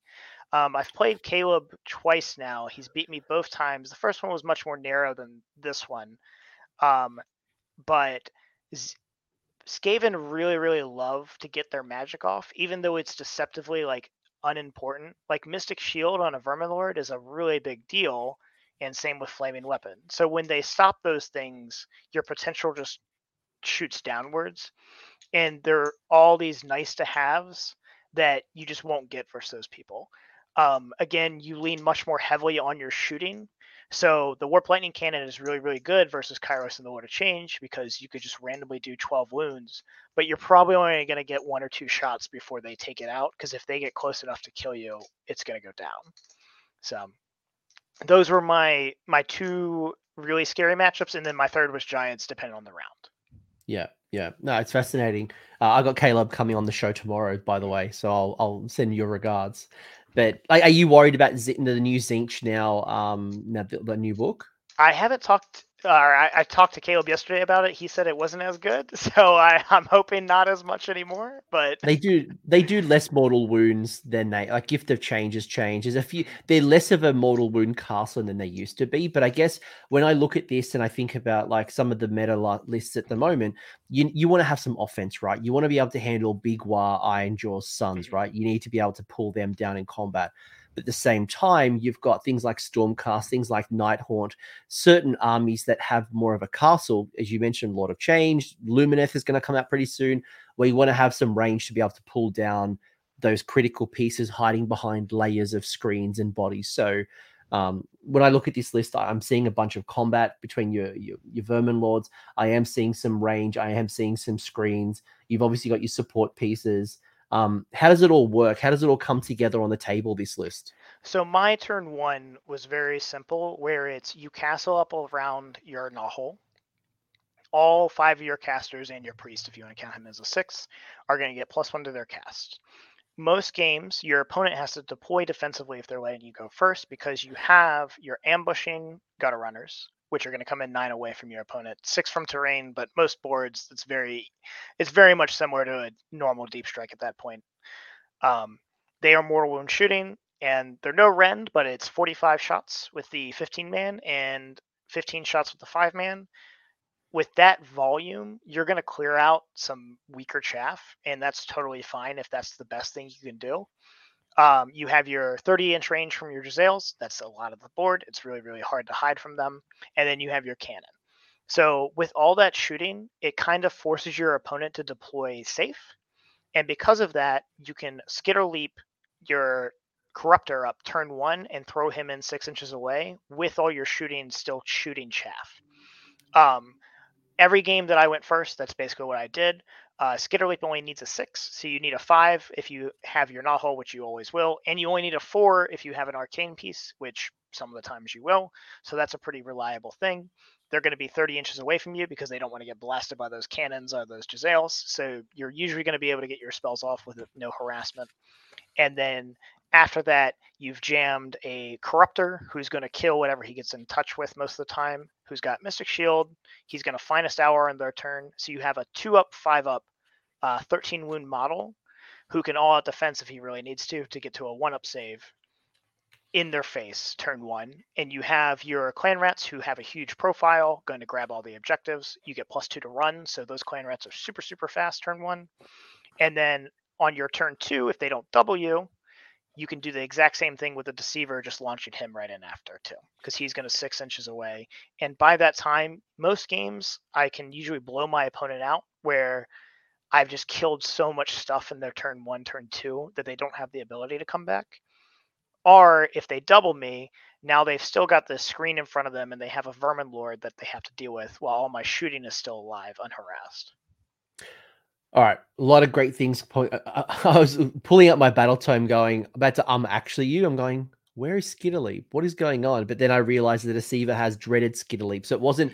We're not talking about the Skitterleap spell that you can choose from the spell lore. We're talking about the War Scroll spell, dreaded Skitterleap. So the Deceiver's got that one, which helps. And I've been in that situation where a Vermin Lord Deceiver is in my face turn one, whether it fails the charge and it's just sitting there as a massive threat, or it's charged in, and now I've got to grind before I've even put any of my buffs down, right? I've got a couple of CP, but I haven't done anything. So I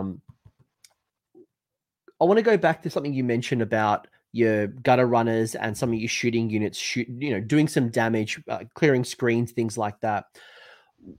What are good targets, or what are the types of things, if I'm going to be like that, what are the types of early targets I should be looking for? Are they my screens? Are they my support heroes? Like, how do you think about what to pull down first?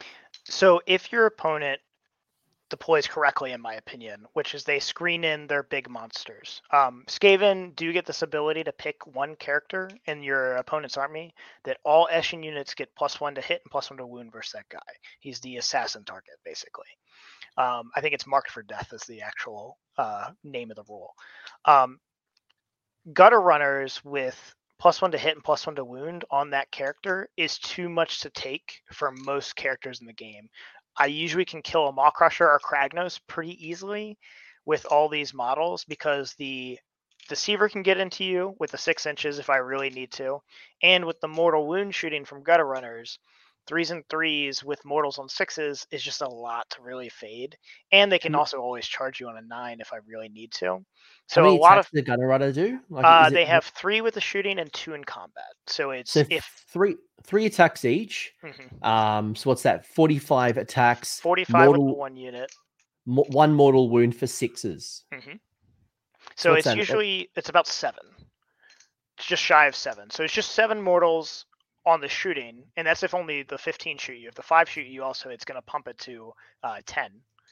So, and then if they charge you, it's going to be more. But also the little the other hits that get through, even if you're 2 up, you're looking at 3 to 4 more wounds just from that. So they're going to nuke most characters, and that's with a 2-up save. I'm not counting in wards, but that's enough to neuter most big characters. And if the Deceiver catches you on top of that, he'll definitely finish off most models. I don't think there's hardly any models that can survive all of that altogether. Which was going to lead to my next question is, and Josh, I'll get to your question in a minute. If you're going to throw up your Vermin Lord Deceiver 1/5 of your army aggressively in turn 1, again, what are the types of targets? What are the things that you're looking to do with the Deceiver? Is it to tank up and just be an absolute threat and pin the opponent down? Is it to pull down the things that the Gutter Runners have chipped against? Again, talk to me through your logic. So the Deceiver can do everything. Honestly, I just want him to kill something turn 1. Because of the Shadow Magnet trinket, and because he'll be always strikes first, the Shadow Magnet pops at the start of the combat phase, so you can pop it on your turn 1.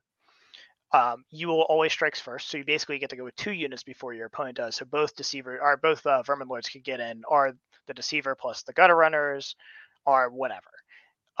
If you do that, you will probably kill what's in combat with the Deceiver, because you've either chipped away with the Gutter Runners or it's chaff and you're going to nuke them anyway. Your opponent then goes. Your Deceiver stays always strikes first until your next combat phase. And because of the scurry away rule, even if he's in a bad combat, he can still jettison himself out 12 inches, and he's not able to be shot within 9. So if your opponent doesn't have magic and they can't surround him, which he's a big base, so it's pretty hard to do, he's pretty much just safe for 2 turns, no matter what, because a lot of people don't have always strikes first available to them to get to him before he can just run away at the start of combat. Yeah, I know when I've handled that type of thing, it's because I've had volumes of, I've had a lot of shooting for, Judicators who do a lot of shooting with their crossbows, Dragon's Breaths and things like that. So I've been able to pull it down. But for the average person, outside of the combat phase, 1, you've struck me and you've already done significant damage, but 2, they probably don't have enough volume and just types of damage to be able to pull down a deceiver that's in your face. And again, he can't be shot from 9 away. So most units, if they can get within close enough to trigger the redeploy, there's chances you just get out of 9, or at least half of dragons. Say there's 4 dragons coming at me. If I roll a 4 or a 5, only 2 can probably shoot me at that point. And then I'm fine with getting shot by 2 dragons. They're going to do maybe 4, 5 mortals. I'd have a 5 up ward. I'll take 3, whatever. Unless you're me who rolls 1s and 2s for days. Oh, well, I'll take nothing. Yeah. It does nothing. It does nothing. Yeah. I do that all the time. It's the worst. Josh asked a really good question, and I'm pretty sure I know the answer on this one. It's and this is probably, as a Suns player, one that I was really disappointed on the change, is when you do smash to rubble on a Gnarl. Correct me if I'm wrong, you can still teleport because it doesn't shut off the ability of the Gnarl. Yes. Right? So the ruling, I have my book right here. I believe the rule terminology is it's just a friendly Gnarl, and it keeps its word of being a Gnarl. So you can teleport into, but not out of, because you've lost the ability to trigger the whatever you would want to call it, the rule of the Gnarl itself to get in, but you can always get out. Yeah, it's got some bizarre stuff. I'm pretty sure. Yeah, that was my understanding. I have to relook at the words. It's a bit silly. I liked it when it was just like you lost all the abilities. Yeah, I would like it to be clean and just be a piece of rubble at that point, but that's not how it works, unfortunately. But yeah. Manny asked another good question, which was around, you've talked a lot about the reliable damage coming from things like your gunner runners, right? I guess the question is, why not more gutter runners? Why not have like more gutter runners with, a couple of assassins to buff? You mentioned as well, like slinks and, tapping into that type of thing. Like you could do, to what Manny said, you could do a serious alpha strike with that type of thinking. What's your comments? I used to run Slink with this list. The only change out for Slink fitting in here is you take out the Plague Priest and the other 5 gutter runners, and that becomes Slink and his crew. So I played that at Summer Slaughter. It plays very similarly. It's a little bit more aggro turn 1, but you lose a little bit of consistency on your Corruptor. The Plague Priest gives the +1 attack to the Corruptor, so that helps a lot with his consistency. And the Plague Priest gives random outs with the Great Plagues. Like Great Plagues can randomly just swing a game. Like 2d6 mortals to an enemy unit is huge.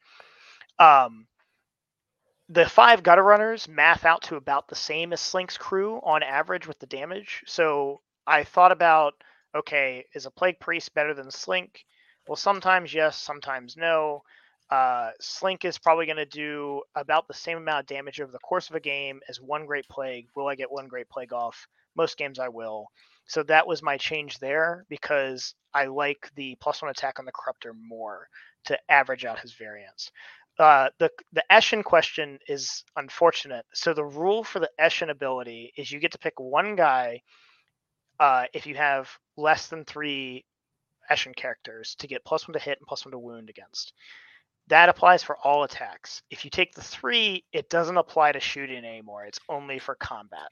The shooting is much more important for the +1/+1 than the combat is, because most of the times you're only really caring about 1 or 2 characters to be marked for death anyway, because those are the characters that would survive a normal attack from any of these units. Like a 5 wound character is going to get nuked by the gutter runners anyways, because like we said, you're averaging 7 mortals with your normal, and that's just from your 6s. So you don't care about the +1/+1 then.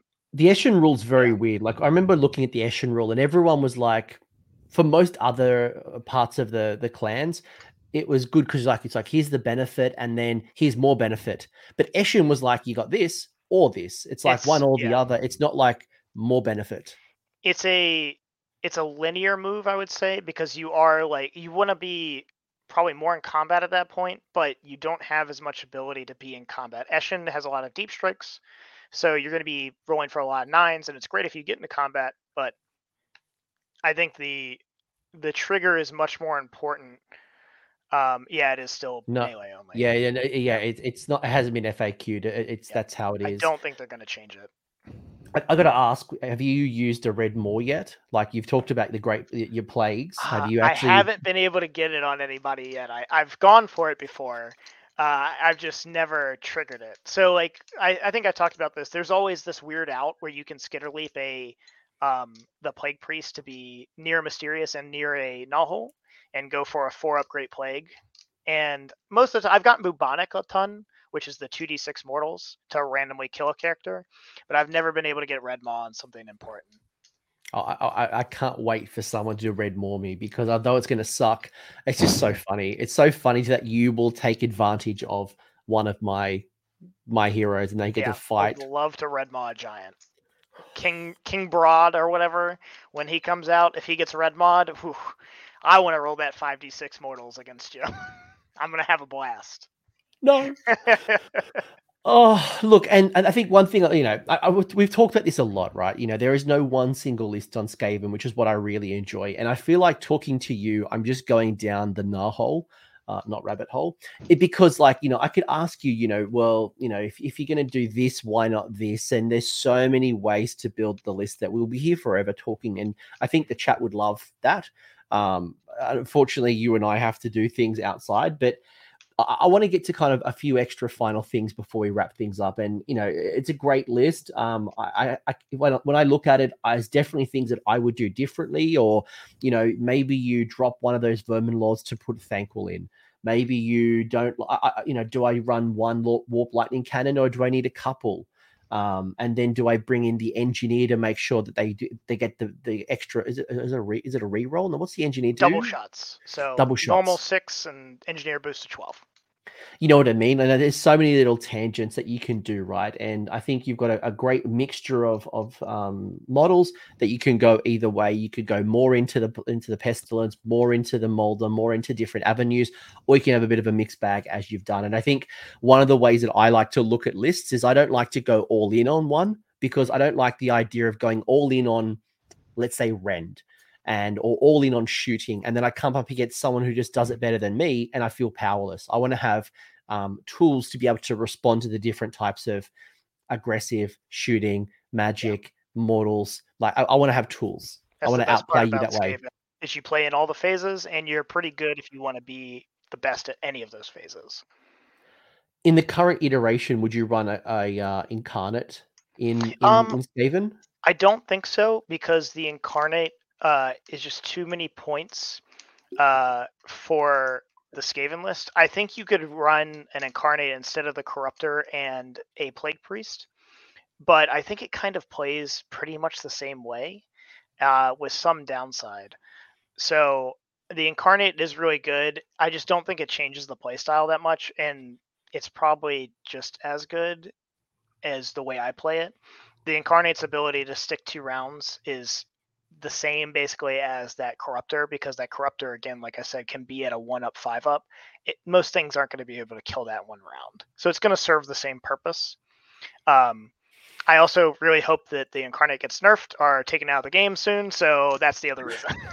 yeah, Autumn nailing it there. Ban the Incarnate. Look, yeah. I love the idea of the Incarnate. I have the old Incarnates of Beast and Fire from Fantasy Battles. I love them. Beautiful, but they're just way too powerful. It definitely needs to be closer to the 500. And when you chip damage and they pass the Battle Shock successfully, those wounds need to carry over. There's some jank that needs to be closed out. If assuming that you are someone that wants to run your Incarnate in Skaven, I could definitely see the +1 attack boost helping the Deceiver and the Corruptor. I could definitely see ways where you could use it as your offensive threat in a Scryer list, where you got all the mortal wound shooting and you throw your Incarnate up the board to tie them up and you pew pew pew. What else? I'm sure there's a couple of other ways it could help your Storm Fiends as a different threat. Yeah. But would I automatically put an Incarnate into a Skaven list, and would it be automatically better? No. So I think it's similar, which is still a bummer. But again, I'm just hoping for it to get nerfed or banned or something. So yeah. I think the roles it serves are found the same in other things. So I guess if you play, like you said, I think a pure Skyer list would benefit from an Incarnate if you didn't go Storm Fiends, because you're just running out of points of that. Molder would be fine too. It could accompany your Rat Ogres up the board, but I think you're still being thematic with your army, and you'll have more fun with the other stuff because you just get to play with more Skaven tools. I mean, you could paint the swirls with warp lightning. Oh, you could do some amazing models with a Skaven thing. So there's the old Warpnaw Vermin Lord from Forge World, who is still legal technically. That's another Vermin Lord we didn't talk about. But you could do some conversion with him. It'd be really cool. There's a ton you could do with an incarnate for Skaven. I'd have like little rats all over it, and I'd obviously greens and glow. Even like get some resin and get like some glowy lights in the head. Like there's a lot of cool things. But yeah, I think I guess I wanted to talk just about would you bring it in and does it make you better? And I think at the moment it's question mark, and the role is not quite clear compared to what some other armies are using the incarnate for. Do you have any favorite endless spells to run? I know you didn't have any endless spells, but uh, obviously we've talked about the combination of Thanquol and the boat. Is there any other ones outside of that you think work with Skaven in general? If you want to take a Warp Seer Vermin Lord, I do think a couple endless spells are really good. You could take Warp Lightning Vortex. Warp Lightning Vortex is unfortunately a little bit harder to use than most other endless spells. I think Purple Sun is still the best bet, unfortunately. The other two, the Bell is not very good, and then the Vermintide is really cool, but it's too easy to play around. Warp Lightning Vortex is probably the best thing, but it's a very specific list that wants to play that. So uncommonly, no. Like it's going to be the boat most of the time. It's going to be a Thanquol list that wants to bring Bridge. It wants to bring Lashen, Geminids. Like those are the type of things. It's the generics that are really good for Skaven. It's your traditional ones. It's your Purple Sun. It's your Horrorghast. It could be Burning Head for a little cheeky fireball. Yeah. One that is growing more popular is Gnashing Jaws because of the long range threat. That would really nicely support like your Warp Lightning cannons and things like that. But there's nothing outside of your traditional that you would think works well. Yeah. You're going for really far reaches, and even KO nowadays is swinging more away from Warp Lightning Vortex and just playing Purple Sun. So yeah, they need to rend. Yeah, they're all rend one. Flamingo Pie mentioning that the Vermintide has an insane range, a little bit over 25 inches. Yeah. It's a great spell. It's just the damage potential is very low. It's 13 dice needing 6s. And if anybody ends a move within 3, it triggers, but it's very easy to avoid that, unfortunately. Gwendar also mentioning, I call out, this is a good one. I'm obsessed with it. Not every army benefits well with this, but if you've got a multi-casters or if you've got a lot of casters, the Cogs is really good. Gwendar mentioning Cogs is very good with Screech the Deceiver to ensure flaming weapon. Probably a good shout, especially if you are going to throw 400, 500 points up the board immediately using, Dreaded Skitterleap again with the 13. Vermintide and Swords. Swords is another good one, actually. We probably don't see enough play with the Quicksilver Swords shutting off wards, especially with the amount of chaos and things like that. But yeah, the specific Skaven spells are just not very strong right now. Yeah. All right, couple final questions, and I'm going to make lunch. How do you deploy? Basically, the clan rats are going to screen. Gutter runners are always off the board. They always come in turn 1. So really, you have your shooting battery, and you have your 3 characters, being the 2 vermin lords and your plague priest. They're going to sit around your knothole. Your shooting battery is going to sit 30 inches away from R27 for the cannon, from the closest target that you want to blast away. And your clan rats are going to stand in front of it to shrug off any deep strikes or any alphas. And I think my deployment is always the same against every opponent because you have so much board presence with the clan rats, and I always want to threaten them turn 1 in case they make me go first. So do you castle up or do you spread out across the board? I can castle up around the knothole with all the characters. 12 inches is a lot of movement for vermin lords, but the clan rats are basically going to cover the entire frontage of wherever your army is going to be. So that or a semicircle if you're playing something else. That will be enough. If they're going to be able to like turn 1 charge you, you're a bit more castly. But if you're not as worried, you can be a bit more lined out. The clan rats are always going to run turn 1 since they're so fast. They're minimum 9 movement with running, and you're 9 to what is it, 14 from there. So you have a lot of spread that those clan rats are going to explode out and grab all the objectives. So it's pretty similar from there. Shooting's going to be 3 inches back from there. And it's almost always the same. It's this castle bunker of shooting your casters ready to pounce if they come into you. And if not, then you get to explode out through your null holes and your teleports. Do you deploy on the line of the battle plan, or are you... The clan rats will. Yep. Yeah. And just to call out as well, some good list teching there, or some good play there. So you said that there is a 3-inch gap minimum between the clan rats and all the other stuff, right? So if someone charges you, they're not going to be able to reach out even with a 3-inch attack. Pile-in makes it really difficult. You're still protecting those squishier shooters or magic casters to, yeah, I like it. Yep. And 30 inches and 27 inches with the cannon and the Jezzails are still enough to cover the table, basically. There's not many deployments that they're not going to be able to reach out and touch something, even with that 3 inches back. Yeah. Yeah, no, it's good play. Again, you can't take the hit. And if you're going to take a hit, limit the amount of damage so you can respond appropriately. 2 final questions. Number 1, how do I beat you? And the counter to that is, I guess, as a Skaven player, how do I not lose? Like, what are the linchpins in the army that if you die or if this happens, what do I need to kind of avoid? So Skaven players have the ability to high roll you at any time. I think that threat makes a lot of players play way too safe, or they'll play way too aggressive.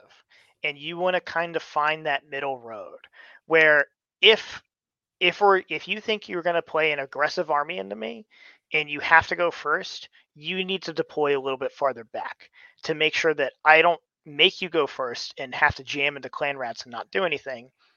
I want to make you play a short game with me by either forcing you to go first and just facing the music, basically, or I want you to let me go second, still get into you because of all the teleports and the aggressive stuff, and then give me a chance at a double.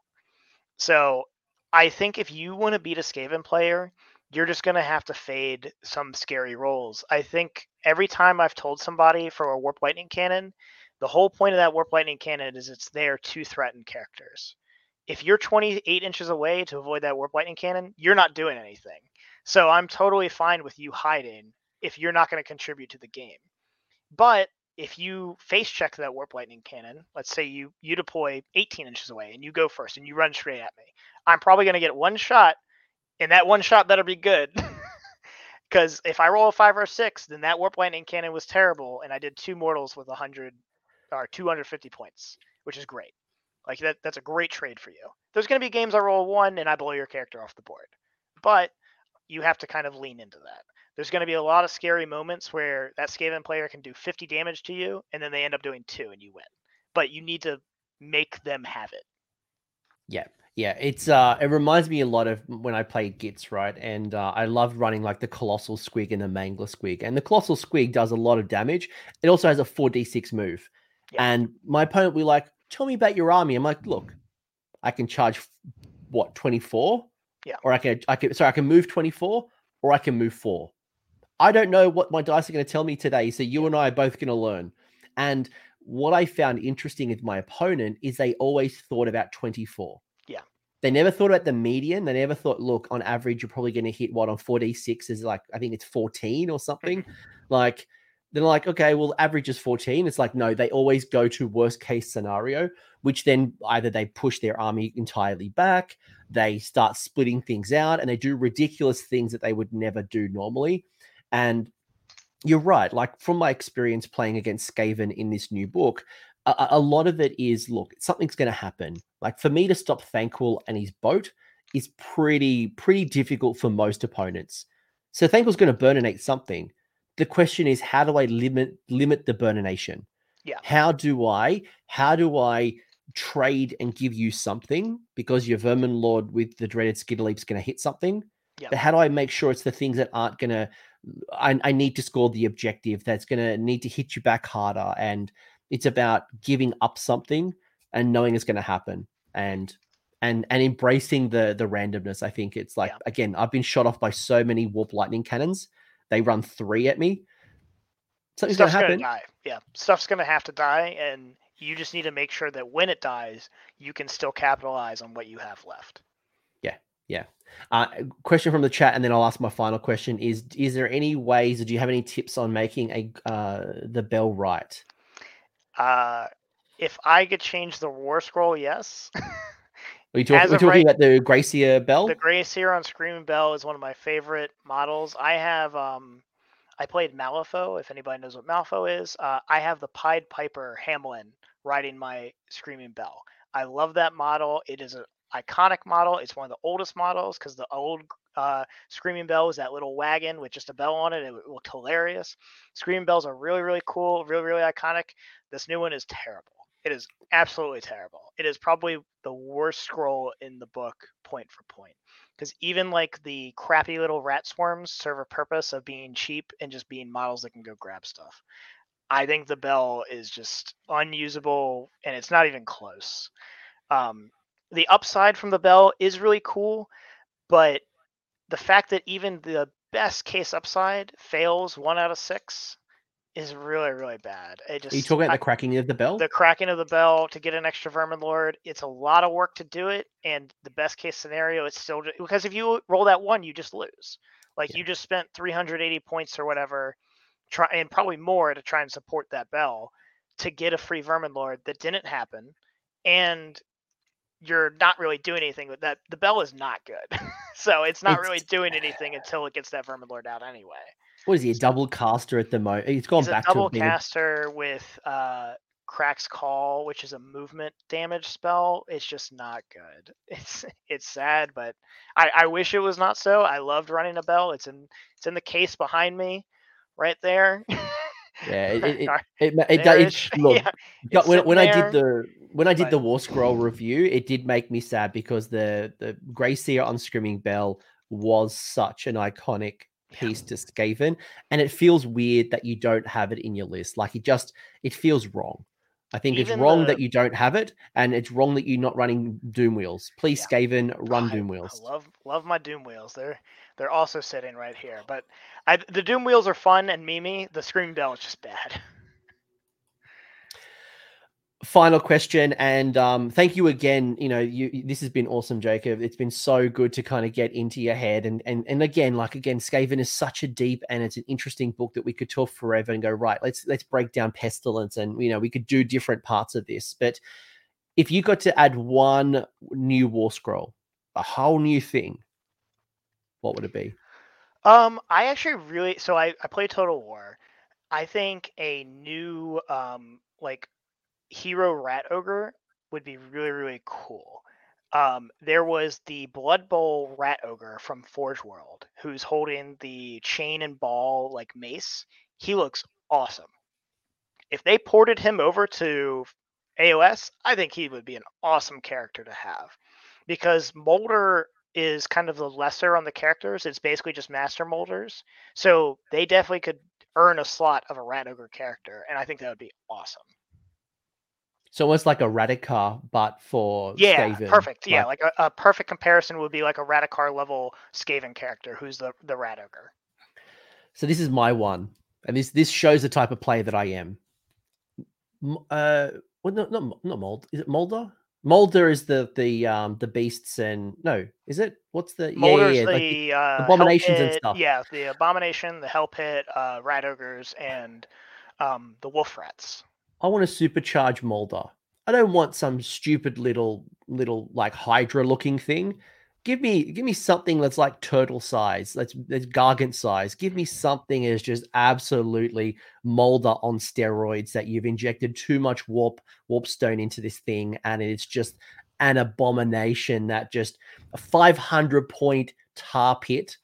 Or and I think Warhammer Weekly Vince had mentioned this in the past, like a big base of rats. Give me like a big pie plate that's like more crusher size of giant rats, and it's just like these big rat pieces moving around the table, tarring up the board, pinning you down. I don't know, like Nurglings almost. Like if you don't do X amount of wounds, or if you can't do X amount of things, it just keeps regenerating because it's just rats. I think Molder is the weakest clan at the moment. Yeah. and I think it just suffers from being old, honestly. But yeah, so I think both of us agree, like Molder's that one little step away from being perfect, because I really love the Pestilence stuff. They have the Vermin Lord. Skyr has so much stuff in it, even without a Vermin Lord. So Eshin Molder's just needs an update. Like Eshin, and this is kind of where 3D printing has really come in. It's like, if you don't like the gutter runners and the night runners, which I don't, unfortunately, like you can go 3D print that. But it's the molder models where I'm like, just need something more, just something extra. The rules for Eshin and the way they play is really good, so that helps offset the fact that there's only like 4 or 5 of them.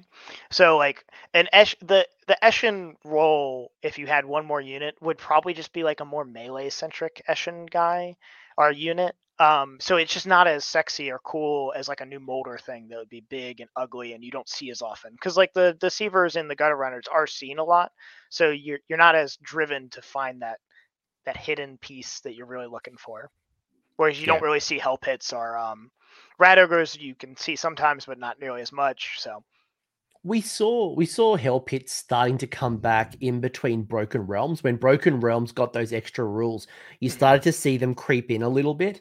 But like, you've just got so many better choices, unfortunately, because I do love that idea. You've got we've talked about the different clans, and there's definitely more clans that you could be brought into the table, but it just doesn't feel like Molder definitely has the short end of the stick. It just has too many fallbacks right now.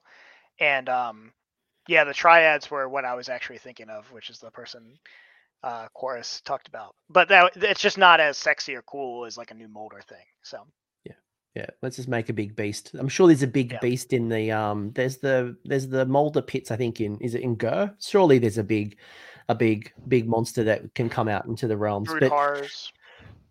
So whatever.